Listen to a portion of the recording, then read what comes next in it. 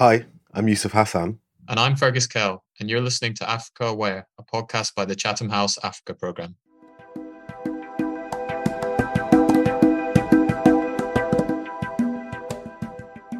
Welcome back to Africa Aware.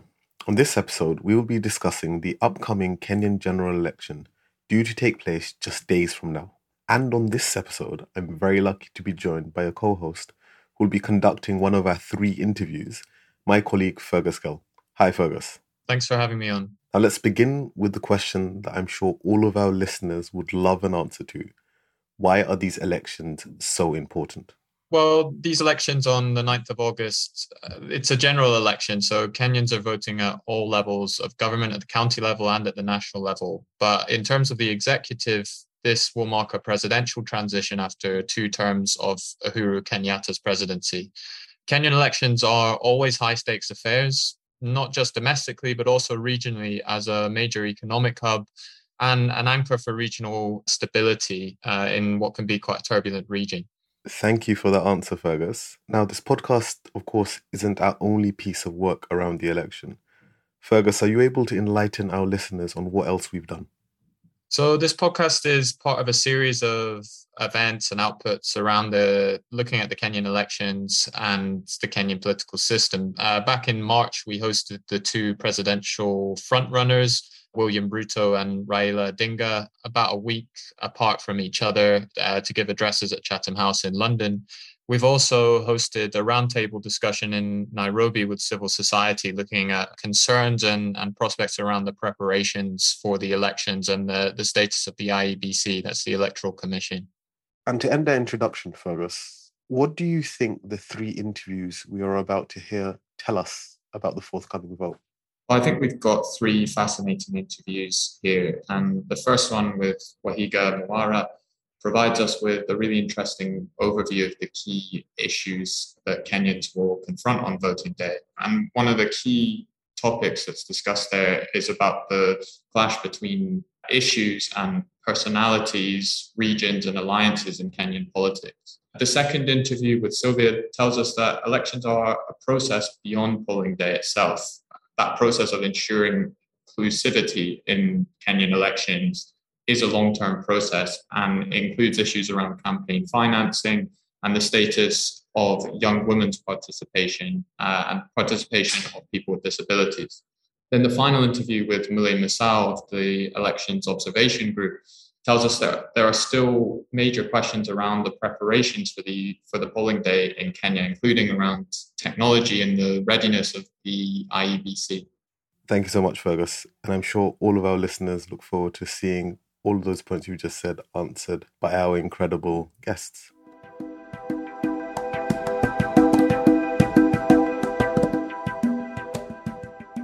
Waihiga Mwaura is an award-winning journalist and special projects editor at Citizen TV in Nairobi, Kenya, where he also hosts Newsnight, a leading political talk show. Thank you so much for joining us here today, Waihiga. How are you doing? I'm doing well. It's a slightly warmer day in Nairobi in a very cold season, but hopefully this chat will warm us up. Most definitely. Okay, great.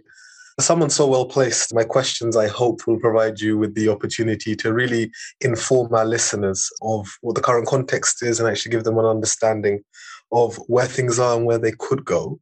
To begin, Kenyan elections have been labelled as often being more about alliances and personalities than policy issues. Do you believe that is the case in this election? I think this election is a very interesting one because in many ways it's a transition, not just of leadership, with President Uhuru Kenyatta retiring after his 2nd term, but also a transition of ideologies between that which you've spoken of, personalities, alliances, tribes, and so forth, but also a very new philosophy of issues. Not new in the sense that it hasn't been there before. In 2002, when the late President Daniel Arap Moi was retiring, the economy was a big concern then, and the IMF was heavy on Kenya with all the requirements that were needed to support Kenya move forward.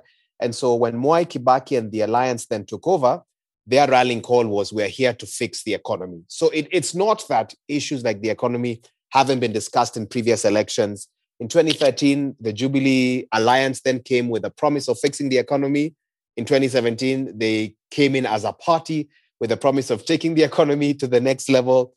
But this year, in this particular season, as much as personalities, alliances, and tribes still play a key factor in our political setup and in who will be the next occupant of State House, one cannot run away from the fact that global challenges and local challenges have put Kenyans in a very tight spot.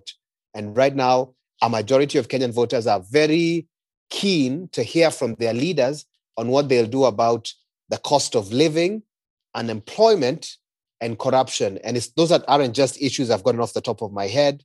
Those are issues that have been cited very well in opinion polls that have been conducted almost every month this year. So personalities still count, and you'll see that in our presidential debates. People still want to see certain people debating because they've watched them and they trust them. Tribal arithmetic still matters, and you will realize this when you see how certain presidential candidates have visited certain regions numerous times and only go into other regions once in a while. For example, the Mount Kenya region has been visited so many times that it's become almost ridiculous to a casual observer how many times both leading political formations can have rallies in the same region. And the issue of alliances is never too far from our politics. Especially last year, there was a great attempt to get the right people on your side by both leading political formations. So I'm not saying that that's not important.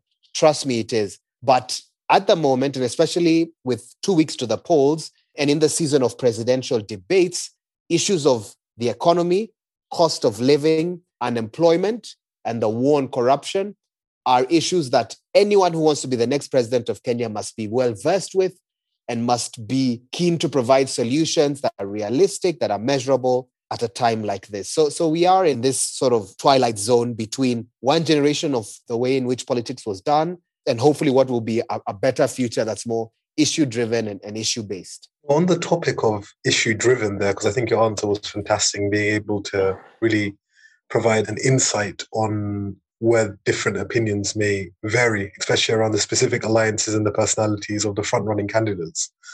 What are those issues that separate the main candidates and their manifestos? Very interesting. Fundamentally, every candidate is promising Kenyans a better future, okay? On the back of a pandemic, on the back of a contracting global economy, and on the back of a local economy that has gone through very turbulent times as well, sort of local inefficiencies. Our debt repayments are at an astronomical level. Our production has gone down. Our exports have gone down. So we're importing a lot of what we consume in this country, and that's sort of affected by the global market. So we are in the perfect storm, as one party put it in their manifesto. That no one can deny.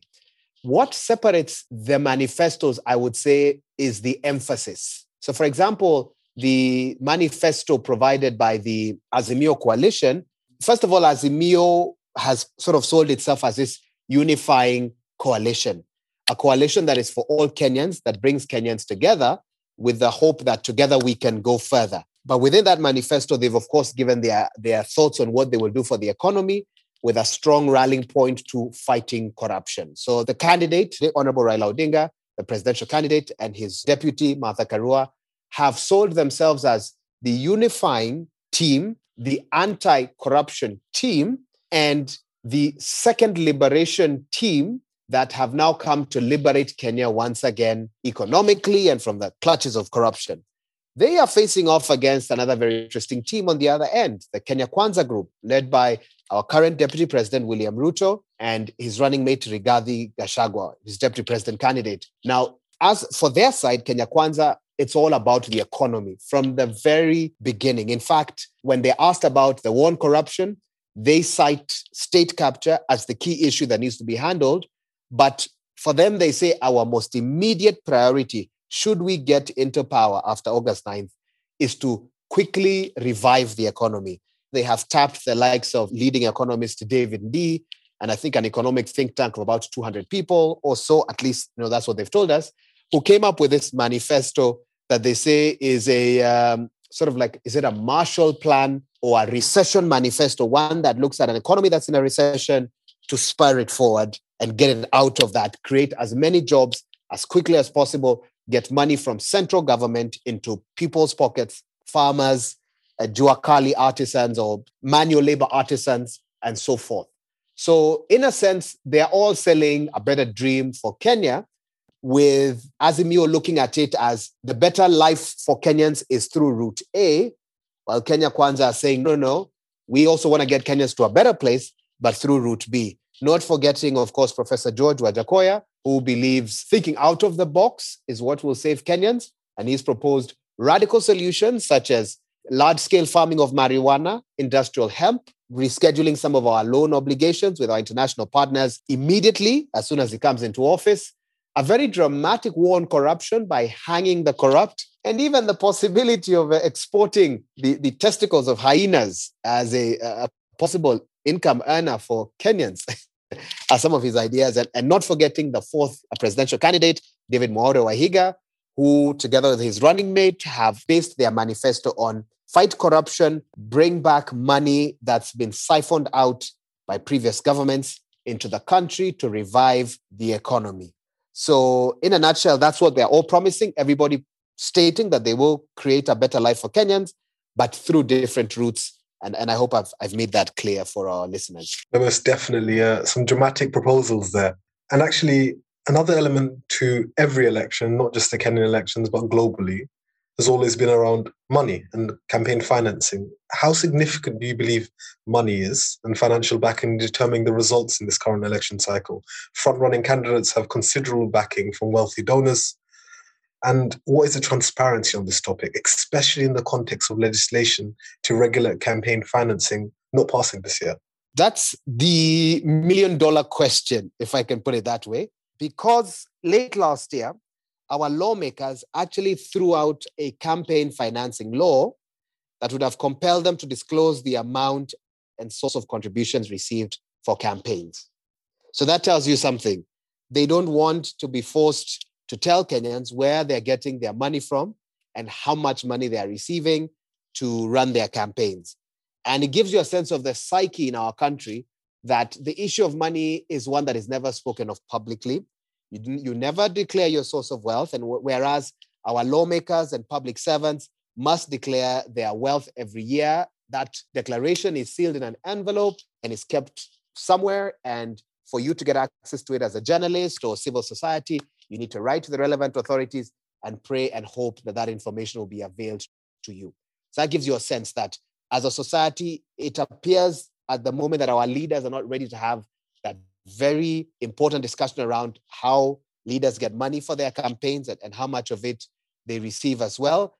And it has affected us dramatically. And I'll tell you this, I recently had the opportunity to host a panel at one of the presidential debates. And one of my panelists was a gubernatorial candidate for the Nairobi seat, but dropped out along the way. And the other panelists began a discussion around how Kenyan politics has changed and how we are now issue-based. You have Wajakoya telling Kenyans, if we farm marijuana, we can make a difference. You have David Mwaura telling Kenyans, let's fight corruption, let's do this. And all these other candidates making all these pledges and promises, which hopefully tells us that we are now more issue-focused. But this particular politician who was a panelist at the presidential debate interrupts everyone and tells me this, listen, Waihiga, you can listen to all these other experts who've never really run a political campaign, but I have run a political campaign. And in Kenya, political campaigns depend on three things. Number one is your tribe. And he said in Nairobi, he believes and he claims that he was edged out because he was not from the right tribe, or there were too many people from his tribe going for that seat, and they all had to kind of give it up for one. The second thing he said was your political party. There are certain strongholds. Doesn't matter whether you fell from heaven like an angel. If you are not from the right political party, you are dead on arrival. And the third thing he said was the question of money. When you go out to meet the people, after you have sold your beautiful manifestos and everything else, there's an expression they use in Swahili, Mheshimiwa, unasema vipi, which roughly translated would say, member of parliament or leader or politician, what are you really saying is the direct translation. But indirectly, what they're asking you is, what are you leaving us with? And he even told us that sometimes his campaign team would tell him, there's a particular region within the constituency that you're vying for, or county, that say they're not really feeling you on the ground. You haven't visited them yet. He then went on to say, it's not that I haven't been visiting them. It's just that I haven't left them with any money when I go there.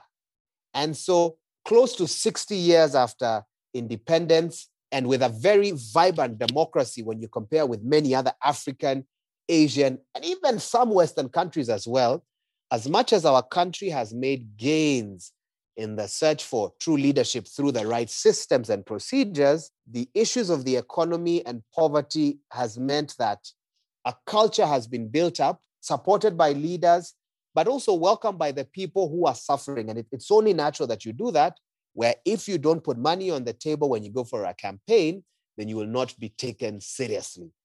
And so we have had all sorts of stories where on one end, you have members of the political class who will go and take loans, take mortgages, sell off prime assets, do whatever it takes to get some money for their campaigns, knowing that they cannot visit their constituency to campaign unless they have hard cash.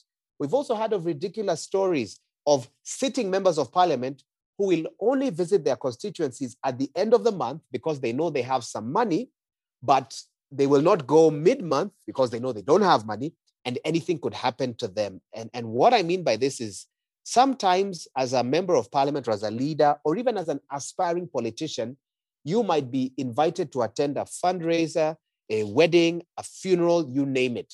You attend and maybe you've carried 20,000 Kenya shillings, well, that's what, 100 to 150 pounds, I guess. And you'd give your donation.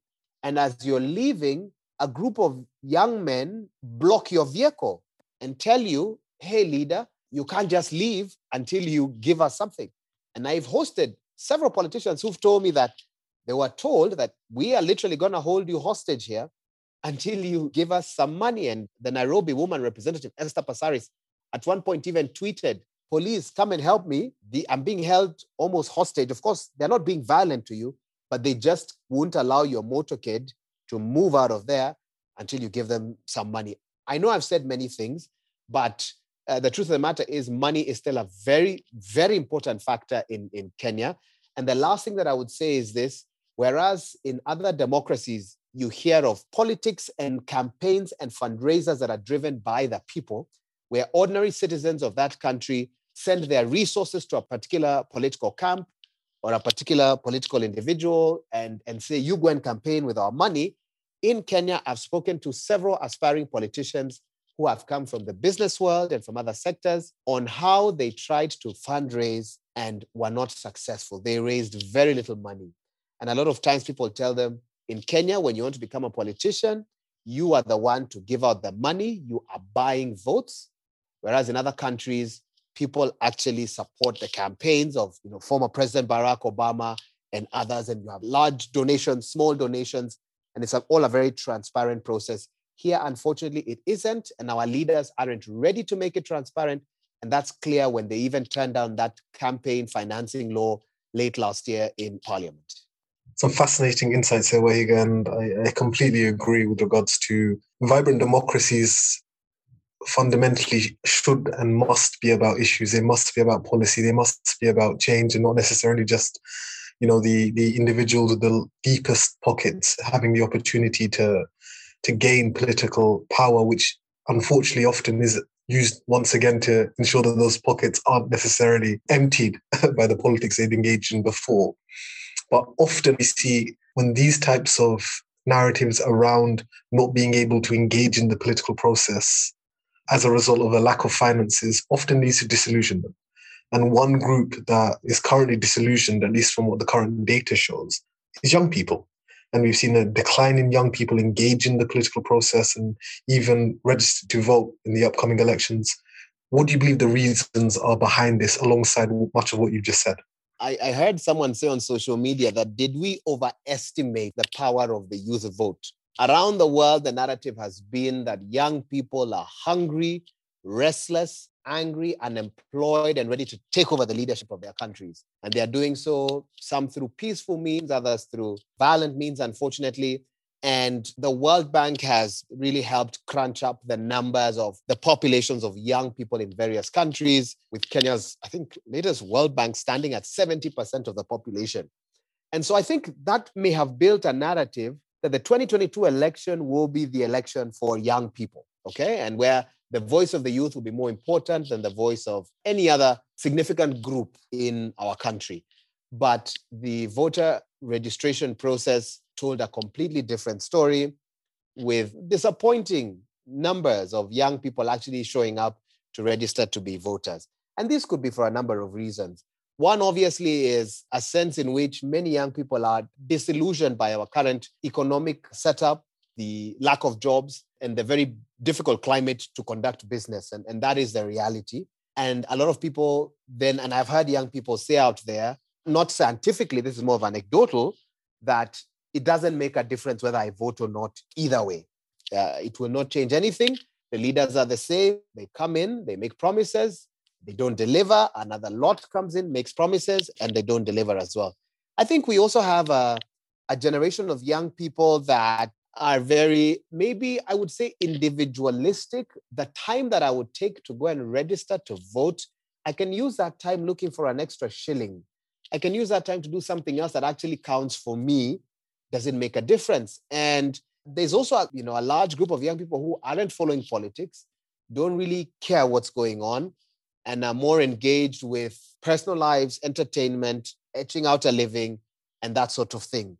There's also another concern, however, that a reason that many young people did not show up to register to vote is that there are many that may not have ID cards. And so we've even had political formations going out on the campaign trail telling young people, get your ID cards. You must get them, You've just turned 18. Maybe you don't see what need you'll have for that identification card, but it's a very important prerequisite to be given the right to vote by the IEBC as well.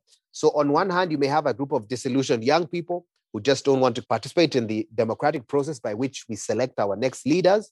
But on the other hand, you also have another group of young people who just have not been given IDs, maybe went to apply and never got them. And there were even concerns that there are some political camps that would prefer that the voter, this is all conspiracy theory, that the voter register stays as it is. Young people are unpredictable. They could do anything. And so some wondered, is that why, for example, we did not see the IEBC conduct a very aggressive youth mobilization campaign? That wasn't seen this time around. And so there's a conspiracy theory. Are there those who would prefer that not many young people are involved in this process as voters? But again, it's a conspiracy theory that you'd find hard to prove. But for a number of reasons, the youth contribution to this election has been disappointing, beyond the fact, however, that young people have been a majority of those who show up at these mega rallies. And so in terms of optics, there are a lot of young people at the different rallies contributing, making noise, cheering, jeering, and so forth. There's a lot of young people on social media talking about what they'd like to see, what they hate, etc., and advocating for this and that. But it isn't resonating with the IEBC's numbers on how many actually showed up. And it's a sad place to be. I hope that in the run-up to the 2027 election, that the IEBC will have, maybe it's the budget, to carry out, together with other partners, to carry out a long-term drive to encourage young people to register to vote and even go to where they are, because for a lot of young people, it could be that the nearest location to register to vote is 5 kilometers from me. I don't have the money to get there. I'm not going to walk there, and that sort of thing as well. So I feel as a country, we missed the opportunity. And whereas we have 22.1 million registered voters, could it be that our true potential would be anywhere between 26 million to nearly 30 million of young people out there who, for one reason or the other, we missed out in this current voter registration drive? It's food for thought, and hopefully those involved in the process in 2027 will factor in some of those issues that I've raised. Thank you so much for ending on such a positive note. I completely agree with you there that young people, at the end of the day, are disillusioned as a result of numerous factors, not necessarily just the candidates or their policy, but also the limitations placed on them logistically. And we're hoping to see a youth vote turn out this election and hopefully the next as well, as you've outlined. Thank you so much for your contribution. It has been fantastic to speak to you once again. And the elections in Kenya, of course, merely days away. We are very, very thankful to you for taking your time to support us with this podcast. Thank you. Thank you very much. And I appreciate and looking forward to having other conversations like this in the future.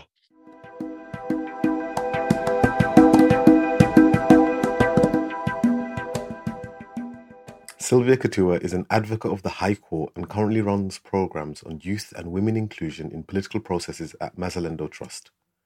Mazalendo is a Kenyan non-partisan parliamentary monitoring organisation whose mission is to promote the realisation of open, inclusive and accountable parliaments across Kenya and Africa. Welcome to Africa Where, Sylvia. It's a pleasure to have you on. Thank you, Yusuf. Thank you for having me here. I'm also excited. Fantastic. And to jump straight into the questions themselves, ensuring diverse participation in the democratic process is a challenge for all major democracies. The question is, how is Kenya faring in this election in terms of the inclusion of marginalized groups, such as people living with disabilities? Okay, that's an interesting question, considering the kind of work we do at Mzalendo Trust. So at Mzalendo Trust, which is a parliamentary monitoring organization, we focus on three key areas. That's openness, inclusion, and accountability of parliament. So inclusion is something that's very close to us, and we've done a lot of work around that. And so when we're looking at Kenya's general elections in August 2022, I'd say three key things come up. First, if we look at the campaign financing, legal and regulatory regime. So we have an act, we have the Campaign Financing Act that was enacted in 2013, but till date, it has still not been implemented. And recent regulations brought by IEBC to Parliament have been rejected severally, twice in fact, both in 2017 and recently in 2022. But there has been a recent court decision affirming IEBC's right to gazette regulations without input from Parliament. So that's a step forward. So why would I speak about campaign financing regulations? It's because we have an uneven political terrain, which favors politicians who have more money, seasoned politicians, people who have access to sizable resources as compared to young people, as compared to young women, persons with disabilities, and even women generally. So you find that even before we get to the actual election, there's already an unequal footing for all candidates because some have access to more resources and they do not state where the source of these resources have come from or how they're spending it. And so this causes an uneven political terrain, as I mentioned before. And so if we had these regulations in place, then it will be much better for persons with disabilities, for women, young women, and women generally. And you'll notice that I've divided young women from youth and women, and I think we'll speak a little more about that later. Secondly is the issue to do with negotiated democracy. In December 2021 and early this year, Parliament passed the Political Parties Amendment Act 2021, which sought to change the structure and definition of political parties by recognizing coalitions as political parties. Now, the effect of this has been that parties consolidated their membership and numbers and creating coalitions. Right now, we have two main ones, and we have a couple of peripheral ones. I think we know the two main coalition parties in Kenya, that's the Azimio Coalition and the Kenya Kwanza Coalition. So you see, within these coalitions, political actors have had to be accommodated within this umbrella. And so in an effort to get the winning formula, if I can call it that, political parties and coalitions actually adopt an elimination and consensus building sort of formula, some through polling processes, others do through opinion polls. And the result of this is that strong candidates emerged as compared to others. And when I say others, I mean especially those who are marginalized. So you find that the biggest casualties of this negotiated democracy type of structure, which is the first to be used in all elections we've had in Kenya, has been the marginalized groups. And so you find perhaps in a particular county, whereas there were a couple of youth candidates vying or persons with disabilities vying for the governor position or for the senatorial position, the coalition sits down and comes and says, okay, we'll only have this particular candidate because we prefer this candidate. And that the reasons for getting that candidate might not be very clear. They may be opaque. So they've been the biggest casualties, like I said before. So that's the issue to do with the negotiated democracy. On the other hand, in some areas, for example, like Bomet County, there's a young woman who's come forward through this same process, and she's actually the women representative for that particular coalition in that area. So there have been some winners, but for the most part of it, youth, young women, and persons with disabilities have really been left out during this process. And this was during the party primaries process. However, it's not all doom and gloom, if I can say that. I think one thing we've noticed in this election has been vibrant youth leagues and PWD leagues, persons with disability leagues, especially in the coalitions. We've seen them. There's been strength in numbers. So when many small political parties come together, their relevance and popularity increases, and so does their youth leagues and their persons with disability leagues. And you find that they're very active in the process. And we've seen that some of the commitments that the presidential candidates have made have been to do with inclusion. And we hope to see that this will be actualized the 2022 general elections.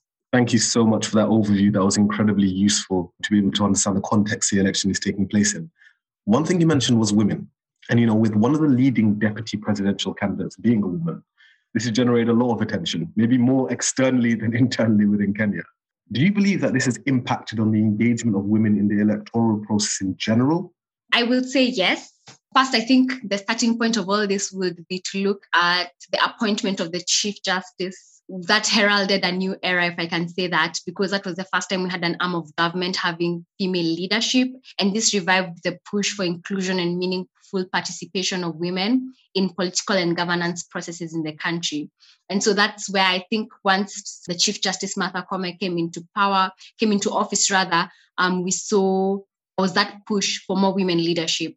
And so we've seen before that women have previously vied for the presidency, but now it's looking a bit more attainable in the sense that I think while women have previously vied for the presidency before, it's only now looking attainable owing to the popularity of the candidate. And I think here we're talking about Martha Karua, who is the deputy presidential candidate.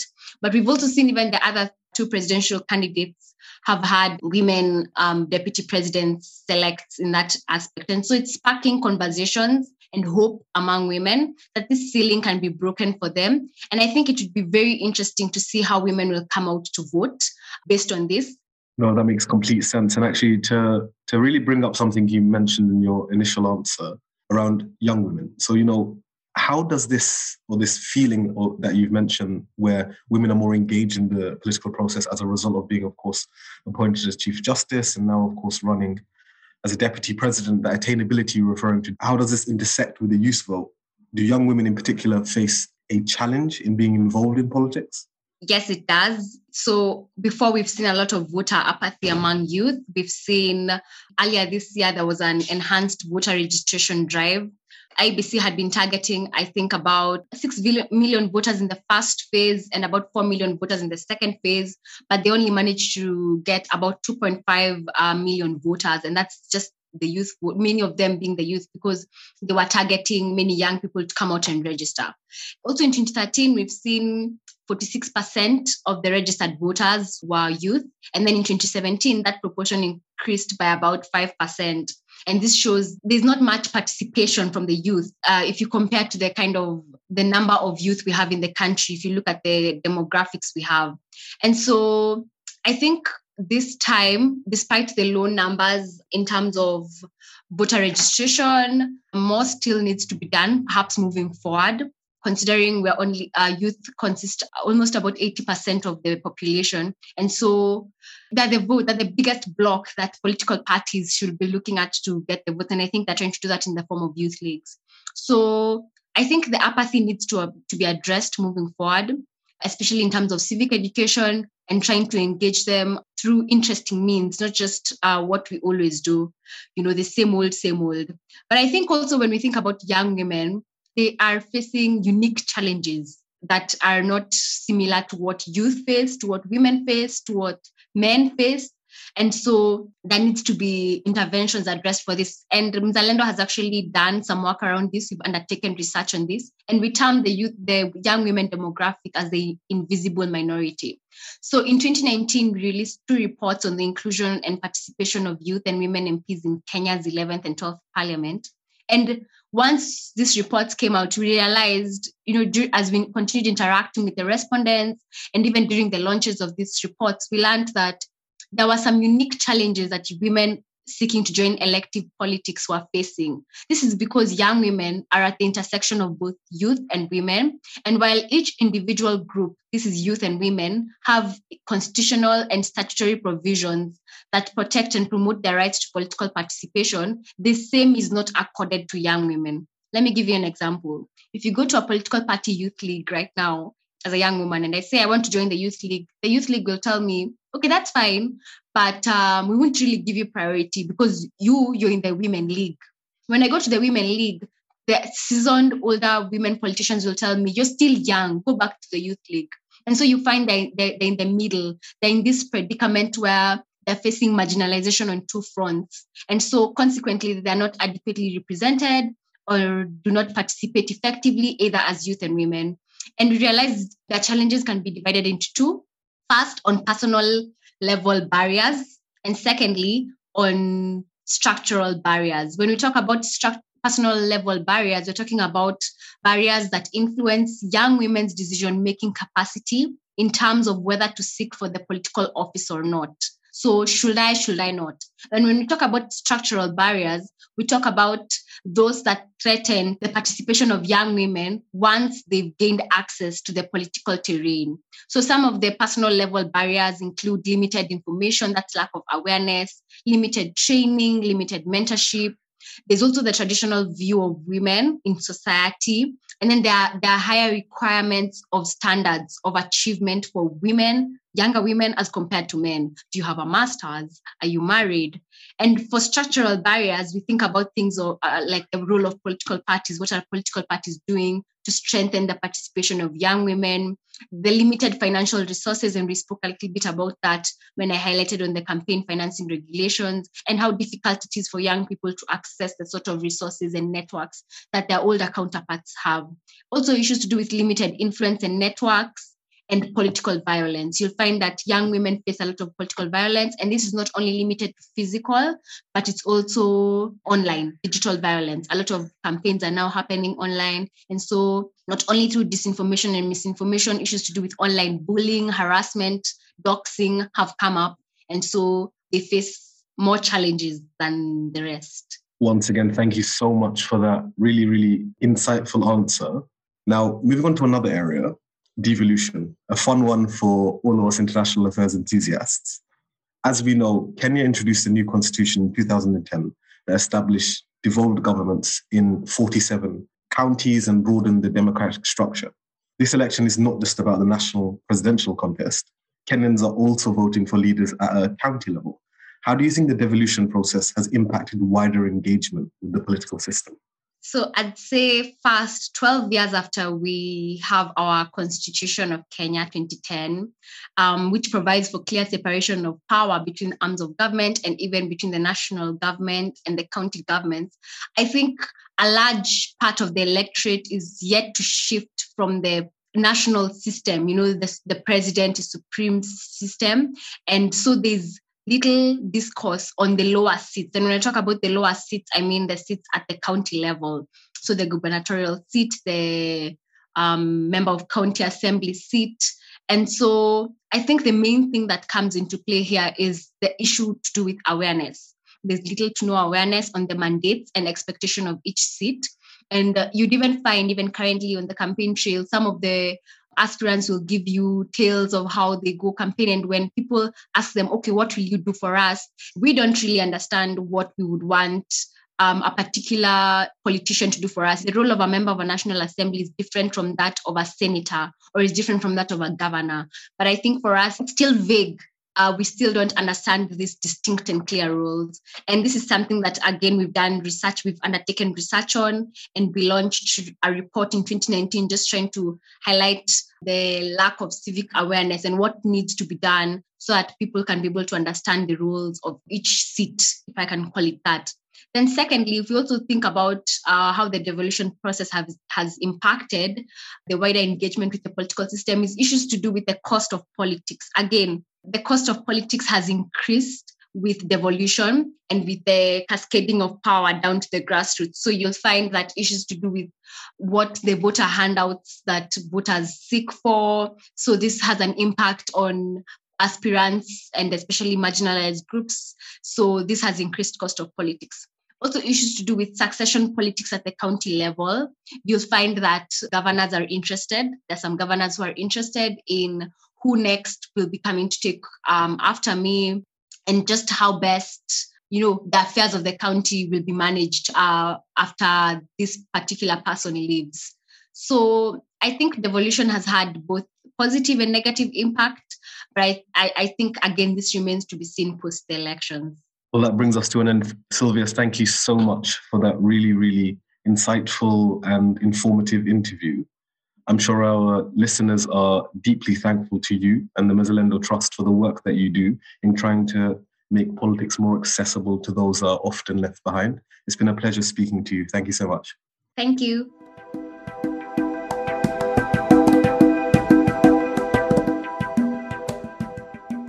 Mulle Musau is a national coordinator of the Elections Observation Group, ELOG, a leading domestic elections observation and monitoring platform in Kenya, which was established in 2010 and is made up of civil society and faith-based organizations. Welcome to Africa Aware, Mulle, and thanks for joining us. It's great to have you here to chat a bit about the preparations for Election Day itself. Thanks for joining us. Thank you for having me. So we've seen that leading political candidates have been critical of the Independent Electoral and Boundaries Commission's preparations over issues such as the transfer of polling station voters and the presence of a manual voters register.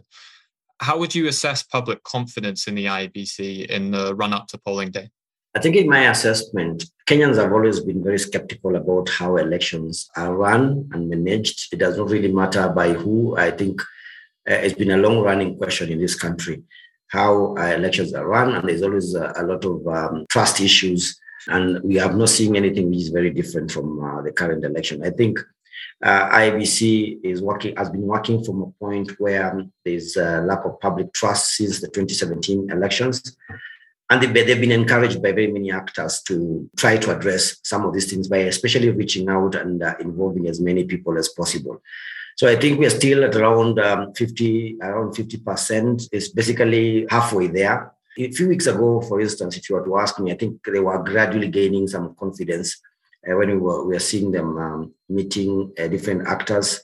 They met the Editors Guild, they met the political parties, the leadership, they met civil society organizations, they met the private sector, and they were also very open about some of the processes which are going on. So I think we had some level of confidence, which was a momentum which was being built. But now with the last issues, in the last 3 days, we've been discussing the issue about the materials which were found at the airport. That does not help boost the confidence. So I would put it at still around 50%. But one of the things that Kenyans have and where we are right now is that we know that they're going to manage that elections, and we'll have to make do with the commission as is, even with the problems that we may be having right now.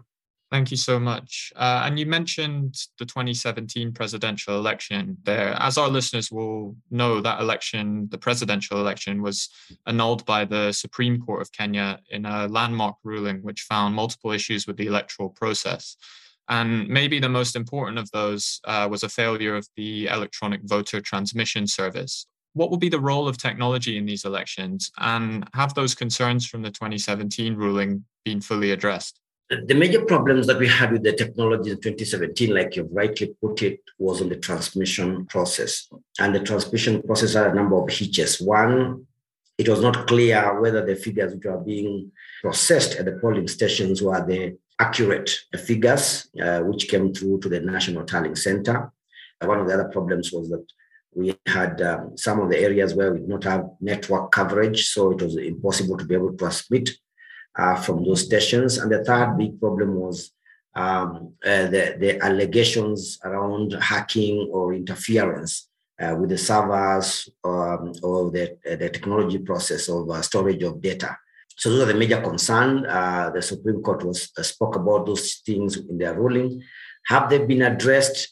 IEBC, to address the question of transmission of figures, IEBC has come up with a framework where they'll be able to only send images of the resource form. That is the assurance that nothing then changes in terms of the results which come from the polling stations. In respect to the question of network coverage, The Communications Authority of Kenya has indicated that only 1,111 polling stations do not have network at the moment, and IEBC has procured satellite modems for purposes of transmitting from those areas. So that's, again, is an issue which has been addressed. The question about servers, IEBC has said that they are going to procure safe servers, that they're going to have resident servers in the country, even as maybe they will do some have remote servers somewhere, but they have said that the servers will be accessible. They are willing to give observers, party agents, and other actors back-end permissions to be able to access the logs, just to confirm what is being processed through the servers or what information is in the servers. So in that respect, yes, then it's all been attended to. What I think our concern which remains is whether everything will work out as expected. First, in terms of the transmission of the images, we think that will take a longer process.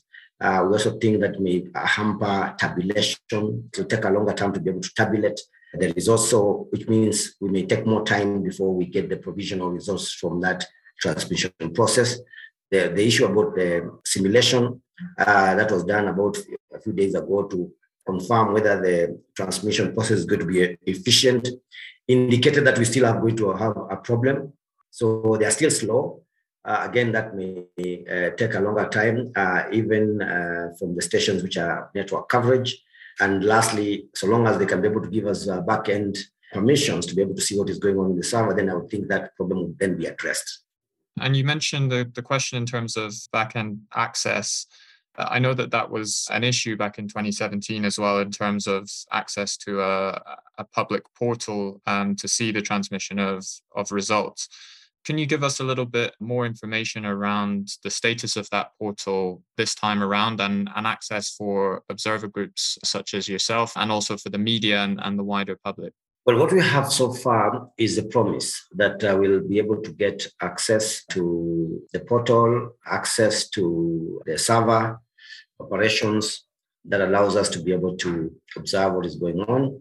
So far, in the two simulations that IEBC has conducted, one which was done on the 9th of June and the other one which was done just last week, we were not given those permissions. So that remains work in progress. So it's a concern that has not happened so far. What has happened, however, is that they have already signed a memorandum of understanding with the Kenya Editors Guild, which will allow them to access information on the results. To what extent that access will be allowed, apart from the promise, which you said they can be able to they'll be given back-end permissions. The reality of it is what we are yet to see. So that has been promised to the Editors Guild through the memorandum of understanding that they have signed.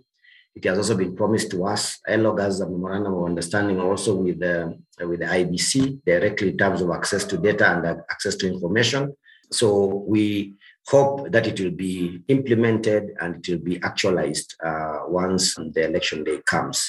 So that's what we can be able to say for now. But the promise is there. There are agreement documents which we have, and if they were to actualize them and implement the agreements, then we'll be able to get information that allows us to interpret the data and analyze it further.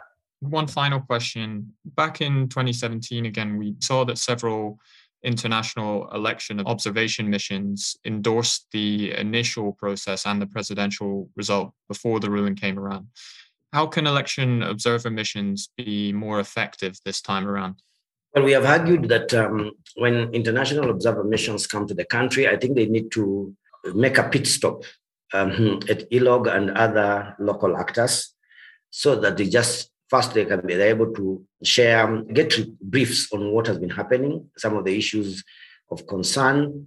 We have had quite a number of pre-election assessment missions conducted by most of the international observation missions in the last 2-3 months. And yes, we have been meeting with them. So that is part of the solution to the issue, that you can be able to get engaged with the local actors, where, for instance, ELOG has long-term observers who can be accessed by anybody who goes out in the field We have provided contacts, and we think this is a good practice so that we can keep sharing notes, what they're able to see on the ground. For those like the EU who already have and NDI, which already have long-term observers, then they're able to corroborate and triangulate the information that they're getting in the different parts of the country. So that would be very useful. It's also useful to be able to work with the agencies like the Commission, the police, and others, just to find out their level of preparedness before the election. After the election, I think one of the issues that we were discussing was to be much more careful and cautious in how their statements are going to be addressed.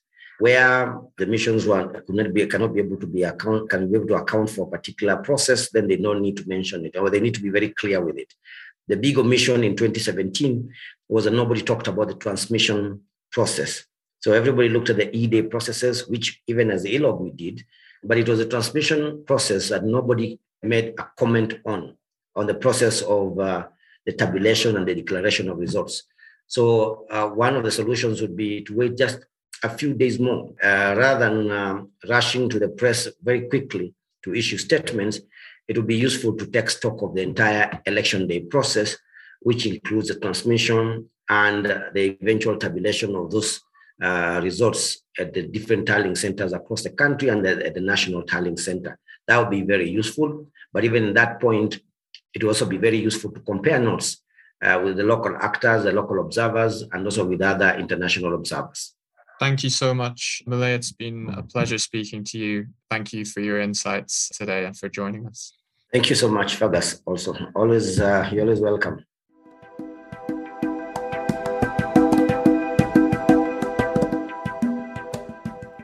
And that brings us to an end of Africa Aware. We hope you've enjoyed listening. Please do subscribe to us on the platform you're listening on, and do leave a review, as it will allow others to find this podcast easier. I've been your host, Yusuf Hassan. Goodbye.